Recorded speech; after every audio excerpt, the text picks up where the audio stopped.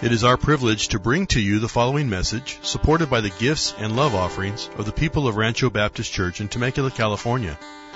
This message was recorded during our normal Sunday morning service times. Pastor Rick Foster is serving as our interim senior pastor here at Rancho Baptist Church. Well, today Pastor Rick begins a series entitled At the Foot of the Cross. Today Rick looks at Pilate and his story as he faces Jesus as King. Turn in your Bibles to John chapter 18 and 19, and let's join Rick in his sermon he's entitled, It's Fish or Cut Bait. Here's Rick. The sun had peaked at its noontime position when the crowd started cheering wildly. Now the game was over, but the celebration continued as the reality began to set in that the competition had been beaten and we had won. Now, no goalposts were going to be torn down. No net was going to be cut and then worn around the neck. No championship trophy was going to be raised in victory. No one was going to look into the camera and yell, I'm going to Disneyland. Because this wasn't a sporting event. It was a court of law. In this court of law, the crowd of people are down on the main floor, and up in the stands, if you can call it that, is one man who is both judge and jury, all wrapped up into one. He's got a rather unique title. The title in this situation is procurator. And from his lofty perch, he gets to dispense justice as he sees fit. In other words, his power is absolute, and his judgments are final, and everybody knows that. And that's one of the reasons why the crowd is delirious in their cheering. Because they've gotten what they came for. The underdog won on this specific day. And see, it's a rare event for the Jews at that time to be able to get what they want from the Roman authorities. But it had happened, and that's why the mob thoroughly enjoyed it. Now, the crowd continued to mill around, as often happens at the end of a victorious event. And the procurator, from his judgment seat, watched them in silence. And I'm sure he was probably thinking over the last few hours of what all had just occurred and wondering, could it really have ended any other way? I'm sure he probably deeply sighed and rationalized, well, I've made my bed. Now I'm going to lay in it. And as he rises from the judgment seat to return to his palace, he pauses for a moment to look down at his soldiers laying a heavy wooden beam on top of the man who just got sentenced to die by crucifixion. He thinks for a moment, motions to one of his aides to come to him and says, I want you to make a sign. I want you to put it at the top of his cross so that let everybody who stands there at the foot of the cross read these words. Jesus of Nazareth, King of the Jews. And with that final act, Pilate retreats back into his palace. Now, in most people's minds, Pontius Pilate ranks a close second behind Judas in the Guinness World Book of Records under the title All-Star Dirty Crooks. This gentleman is recorded in history as being an arrogant, brutal, and self-centered Roman bureaucrat. And folks, those were his good qualities. Pilate is always going to be remembered, isn't he, by the one who sent Jesus Christ to the cross. But what we often miss in the biblical record, and what we're going to look at today, is that Pilate deeply struggled in his encounter with Jesus. This normally very decisive administrator, we will see, vacillates back and forth in uncertainty. So if you have your Bibles, I want you to turn to John chapter 18, starting at verse 28, and we're going to explore all the way down to chapter 19 and verse 16. And we're going to see in this passage how Pilate is constantly moving back and forth between public confrontation and then private conversation with Jesus. And what we're going to notice is that, frankly, Pilate doesn't know what to do with this guy. It's very important to understand the pressures that as governor he is under. Pressure number one. As procurator, Pilate is charged with being the keeper of Roman justice in this land. In other words, it was his job to get to the bottom of matters when they're brought to him in his court. So that meant at times having to see through political facades and intrigue and the typical smoke and mirror tactics that were even used back in that day. Interesting, in Matthew chapter 27 and verse 18, in describing the same event, Matthew tells us what Pilate observed. Pilate observed he knew it was out of envy that they had handed Jesus over to him. In other words, the Jews wanted Jesus dead out of resentment. And yet, as corrupt as he was, Pilate's conscience was struggling with this. I mean, look at chapter 18.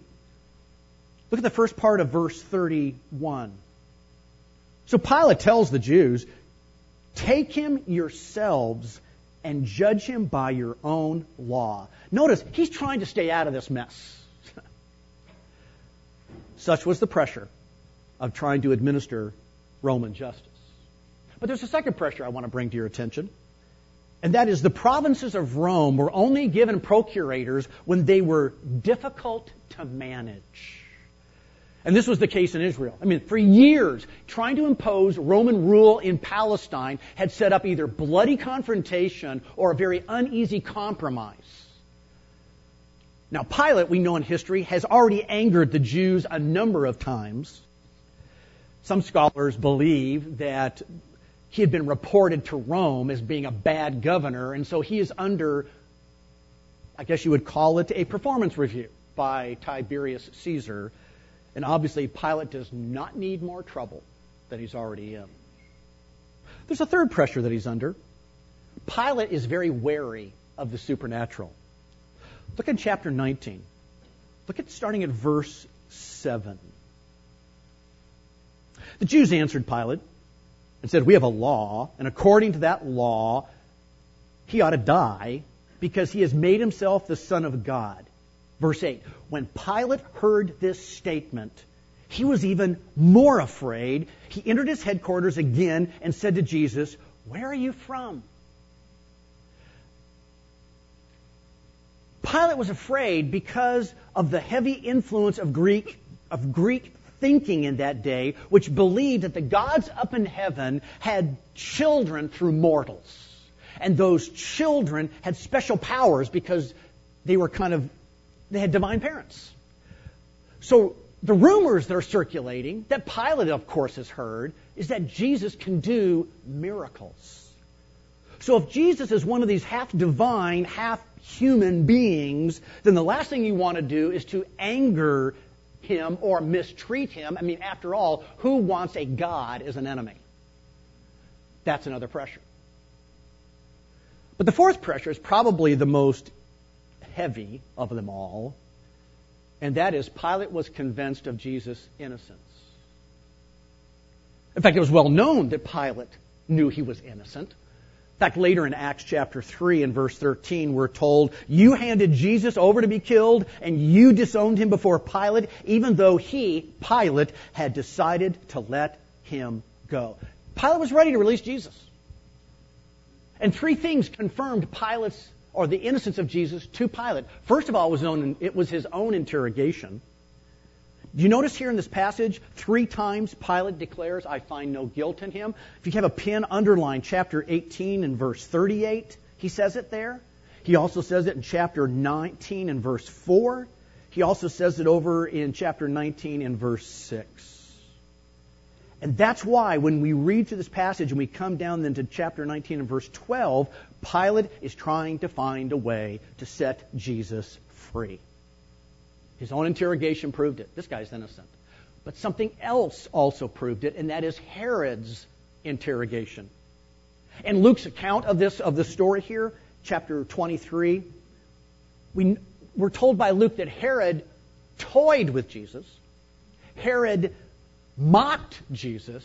Herod humiliated Jesus. But then Herod sent Jesus back to Pilate with no charges. Third, Pilate knew Jesus was innocent because of his wife's belief. Sometime when you have a chance, go to Matthew chapter 27. You probably know it. Matthew 27 and verse 19, we're told, in the middle of the deliberation between Pilate and Jesus, Pilate's wife sends him a note, and it says on the note, "Don't have anything to do with that innocent man, for I have suffered a great deal today in a dream because of him." Pilate should have listened to his wife. I wonder if later on she said, "I told you so." You know, someone has made the comment, the only thing we learn from history is that we don't learn anything from history.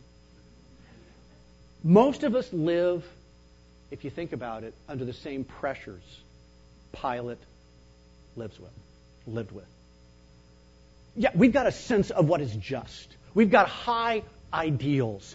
We've got standards that we want to keep. And yet we're often pressured to bend or to compromise our ideals under the harshness of reality.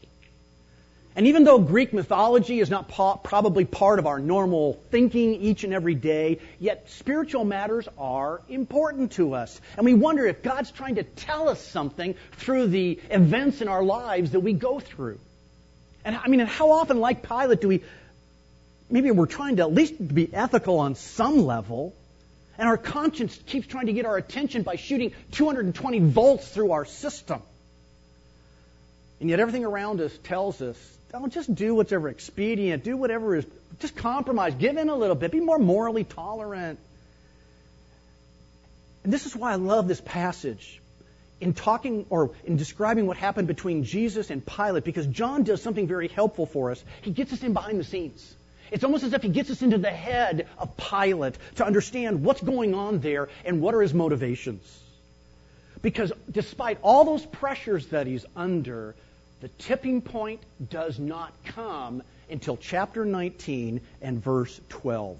What do we read there? But the Jews cried out, "If you release this man, you are not Caesar's friend. Everyone who makes himself a king opposes Caesar." There's the tipping point.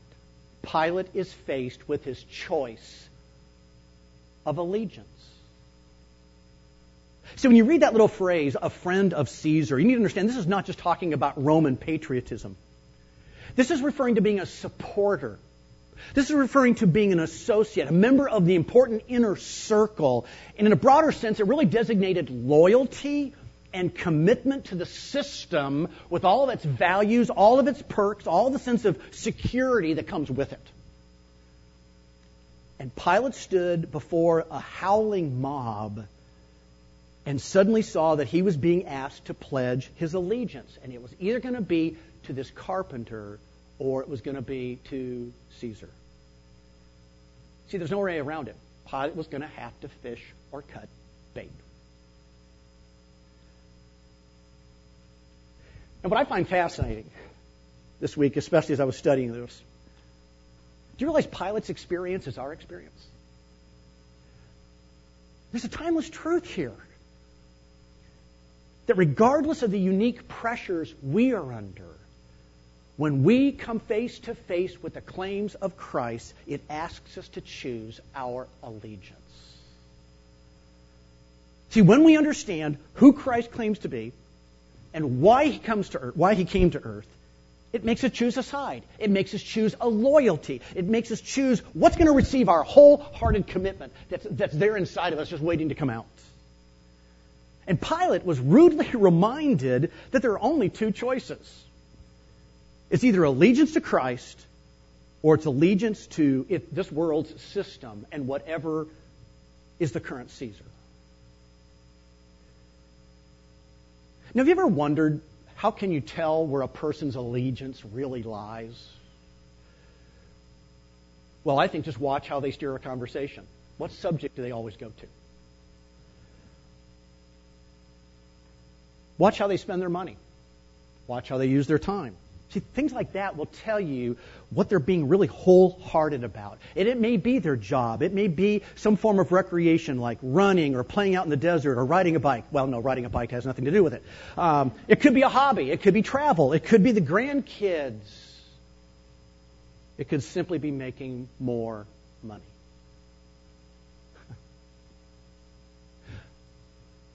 I don't know what it is. I can't prove it, but I think there is something hardwired inside each of us that just yearns to be wholehearted about something.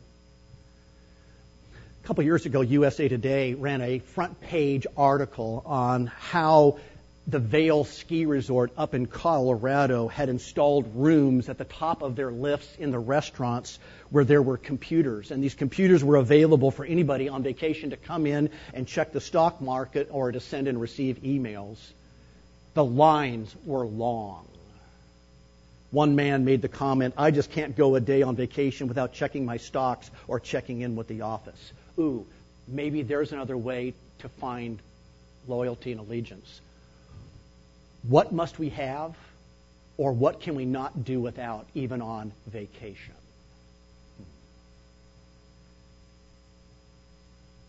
And the claims of Jesus Christ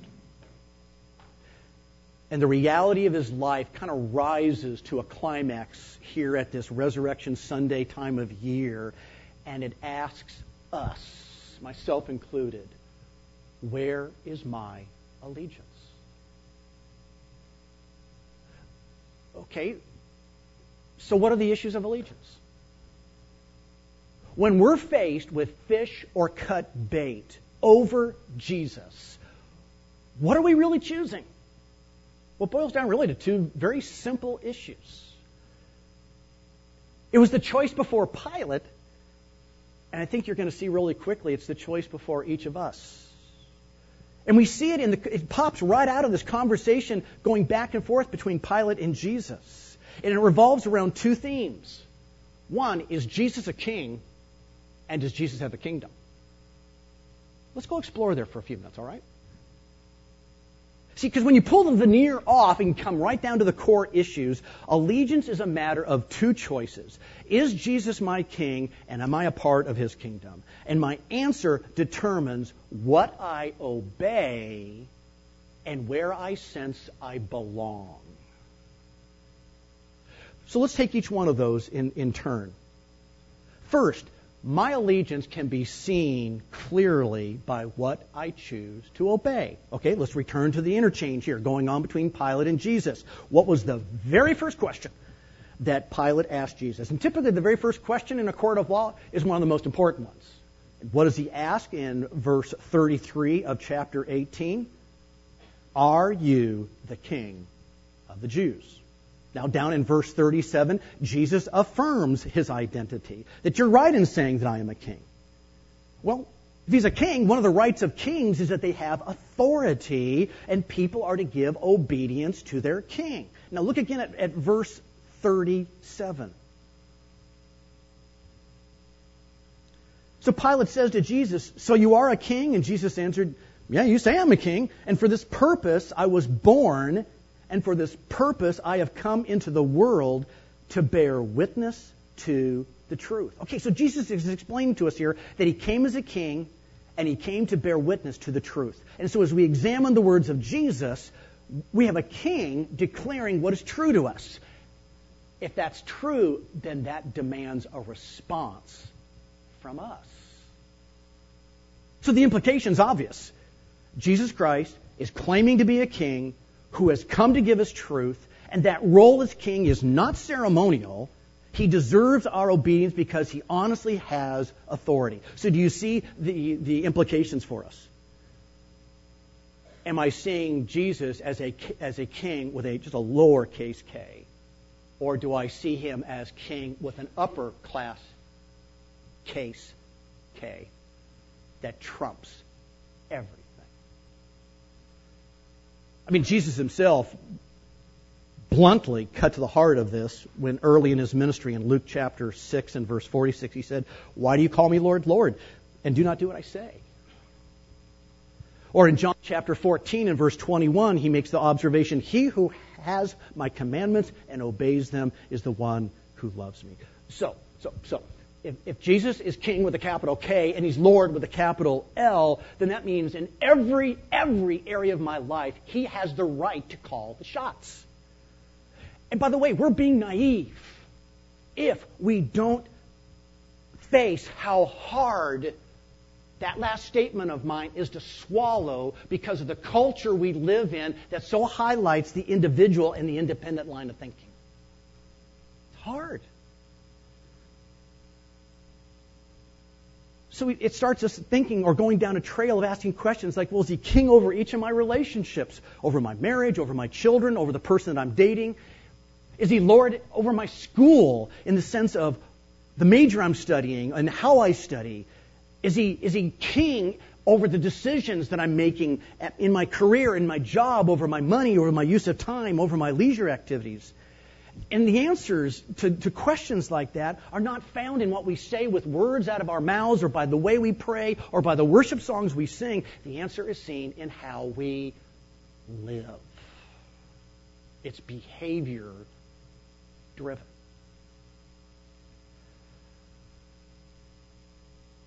Have I stepped on enough toes yet? Folks, I've stepped on my toes all this week. It's not fun.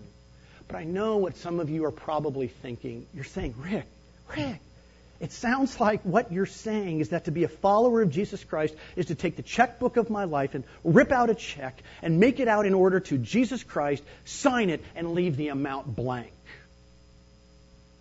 And yes, that's exactly what I'm saying. Because that's exactly what this says. That's a risky thing to do. Yes. It's a radical thing to do. Yes. And such is the radical nature of being a follower of Jesus Christ, my friends. He asks us to give him a triple A commitment, which means, Lord, anything, anytime, anywhere. But let me give you an insider's tip. I will never, ever trust him to give that kind of radical commitment and allegiance unless I am absolutely persuaded of his unconditional love for me. Knowing I'm loved and trusting him are tightly linked. And my allegiance is seen in my sincere desire to be wholehearted in my obedience to his authority. Because I've made the decision. He's king. He's king for me, and with a capital K. Well, if that's not enough, let's look at the second concept of allegiance. That comes again right out of this passage. And that is, my allegiance is also seen by where I choose to belong. Where I choose to belong. Again, Pilate wrestled with the second thing about Jesus in his interrogation. Look at chapter 18 and verse 35. Jesus answered, when Pilate asked him, what have you done? Jesus answered and said, my kingdom is not of this world. If my kingdom were of this world, my servants would have been fighting that I might not be delivered over to the Jews. But my kingdom is not from the world. Again, notice, Jesus is not only affirming he's a king, but he also claimed to be a king who has a kingdom. But this kingdom is not of this world. It is not from this world. It's in another place. So Christ's kingdom is not something that can be visibly seen at this time, nor can it be physically touched. It's operating on a whole different level for a while. And there's the second important issue of allegiance. That for allegiance has to do with our identity, where we really believe we belong. It's where we call home. A number of years ago, our family was living in Ethiopia. And I remember in our first year there, I was getting incredibly frustrated with the communist government and its bureaucracy. There was a communist government at that time. And there isn't now, but there was then. Lines for basic food items were long and slow. Documents that I had to give to the government were required in triplicate to be signed by men in different offices that were on opposite sides of the city that I lived in. And I remember one day I was home and I was looking through a file, looking for some papers, and I came across my American passport. And suddenly a big grin broke out on my face. Because I realized that no matter how bad things got, I could leave. This was not my home. I was an alien there. I was a stranger there. And when it comes to my allegiance and my loyalty to Jesus Christ, something immediately changes when I become a follower of His. And it is my identity.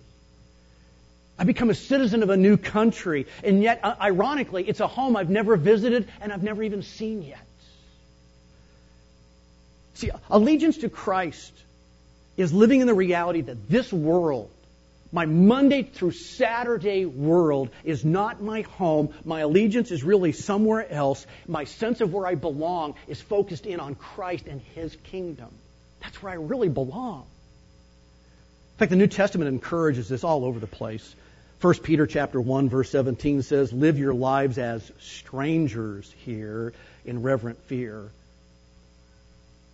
1 Peter 2, verse 11 repeats in another way. It says, "I urge you as aliens and strangers in the world to abstain from sinful desires." You know, there's another place where it talks about it. Take your Bible, if you would. Turn further back in the New Testament to Hebrews chapter 11.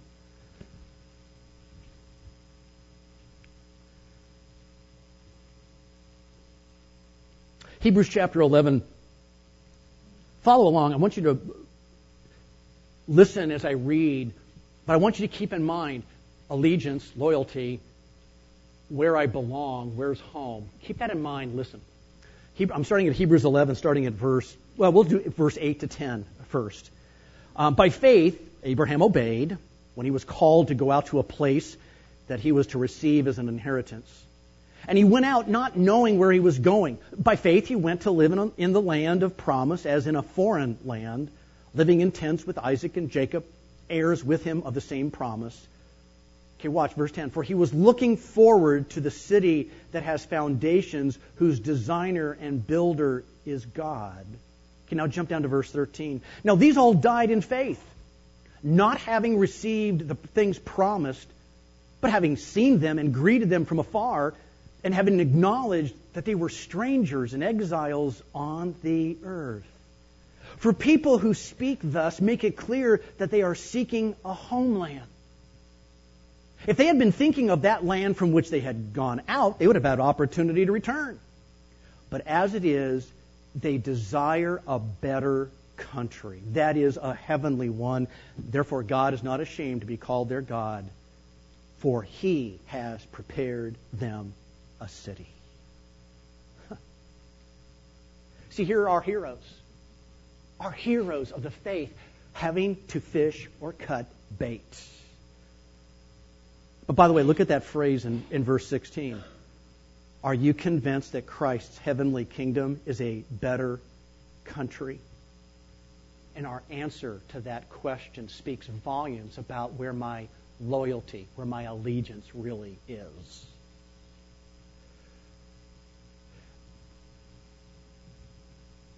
Let me try to be real practical with this whole area of allegiance as a sense of my identity and where I belong. Let me just tell you how my mind tries to think through the very practical issues of this. So, for example, can I suggest that it's worth evaluating ourselves in 3 areas, asking ourselves some pretty tough questions. Like, for example, when it comes to allegiance and loyalty, what is my commitment level to the status in this world? Meaning, how important is it for me to have the things that the world says spell success? Would a summary of my checkbook and credit card expenses indicate a loyalty to this kingdom or to Christ's kingdom? Is always moving up a priority with me? In other words, these are questions that surround status in the world. Or a second area is, how dedicated am I to the appearance in this world? In other words, do I spend a lot of time making sure my image is right, that I'm always seen as doing the right thing? Am I deeply concerned about what other people think about me? Do I find myself saying what I know the other person wants to hear, but not necessarily expressing to them my convictions? See, that's all about appearance. Or let me give you a third. What is my gut level attitude toward performance in this world? See, status, appearance, but then performance. So ask questions like, do I have to produce in order to feel good about myself? Is my identity tied up in how I perform against this world's standards? Would I feel hopeless and lost if my career or an important position or role was taken away from me? See, those are hard questions, aren't they? But they start to practically get at the core of, is my allegiance in the sense of belonging really here? Is home here or is home somewhere else?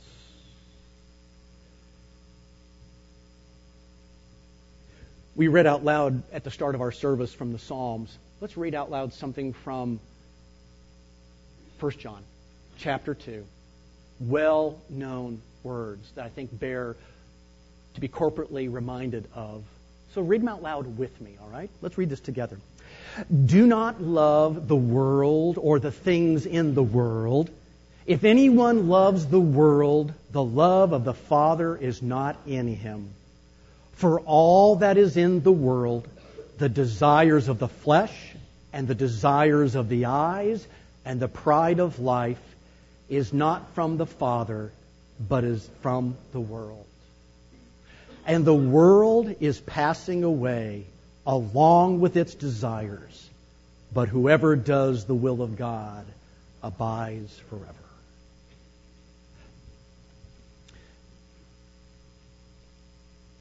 So I'm sitting in the corner bakery this week. And I've got my pen and I'm marking stuff in my Bible. And all of a sudden it occurs to me, who's really on trial here? It's not Jesus. It's Pilate. Pilate was the one who was actually on the stand, and when he came face to face with the claims of Christ, he had to choose an allegiance. And by the way, Luke's account of this story adds an important element to it. In chapter 23, verse 23 of Luke's account, he mentions that as Pilate sat on the judge's seat, he says, with loud shouts, they insistently demanded that Jesus be crucified, and their shouts prevailed. So I don't know where your allegiance is this morning. But I do know something. I do know the crowd around you is going to scream at a high volume to try and influence your decision here. Meanwhile, God never enters into a shouting match. You ever realize that? He never enters into a shouting match. Rather, it's amazing, but truth never screams to sway by sheer volume. Rather, our Savior stands and quietly says, listen to my words. Examine my life. I am a king. I have a kingdom. Are you with me? Let's pray. Lord, I am amazed. I am just absolutely amazed of your gracious way through your Son of dealing with Pilate. If there was anyone who had the right to stand before Pilate and express either in anger or threats or high volume or in demands, who do you think you're talking to? It would have been Jesus.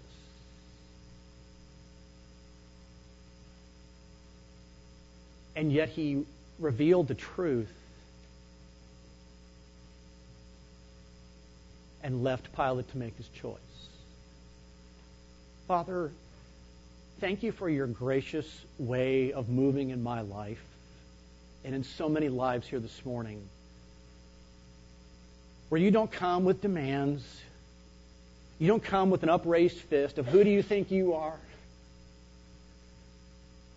but you lovingly invite us to see what's true from the words of Jesus and to make our decision about, is he king with a capital K, and am I aligned with his kingdom with a capital K?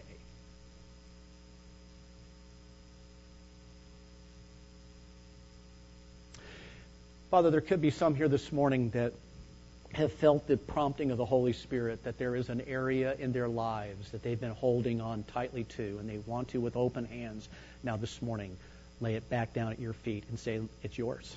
Not mine. It's yours.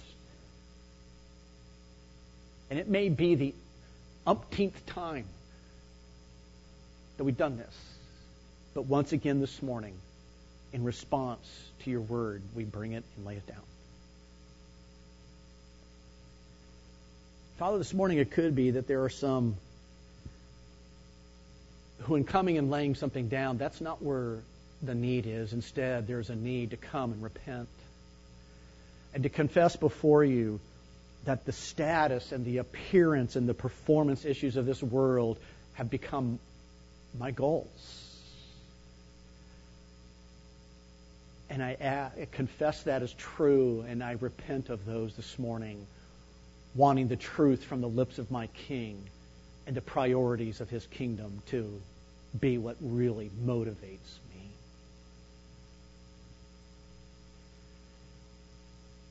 And so, Father, whether the response to you right now in this quietness, in the time of quietness we have here, is one of surrender and yielding, or whether it's one of confession and repentance, thank you for your gracious heart that accepts broken people like us, because you yearn for our wholehearted allegiance. Because not only is that your right, but that is what is so good for us. So, Father, whether we come with open hands or repentant hearts, we are grateful that we come to our Savior who says, welcome home. Welcome home. So we commit ourselves this morning as your people to you in the wonderful name of our Savior, Jesus. For it's in His name we pray. Amen. Hey, thanks for being with us today. It's always a pleasure to serve you with this CD ministry. And here at Rancho Baptist Church, our mission is to glorify God by making disciples who love God, love others, and live to reach their world for Christ. And if you have any questions regarding this sermon, or just perhaps knowing God in a deeper way, don't hesitate to give us a call. Our phone number is area code 951-676-2911. Or you can reach us on the web at www.ranchobaptistchurch.org. That's www.ranchobaptistchurch.org. Have a great day in the Lord, and God bless you as you continue to walk with Him.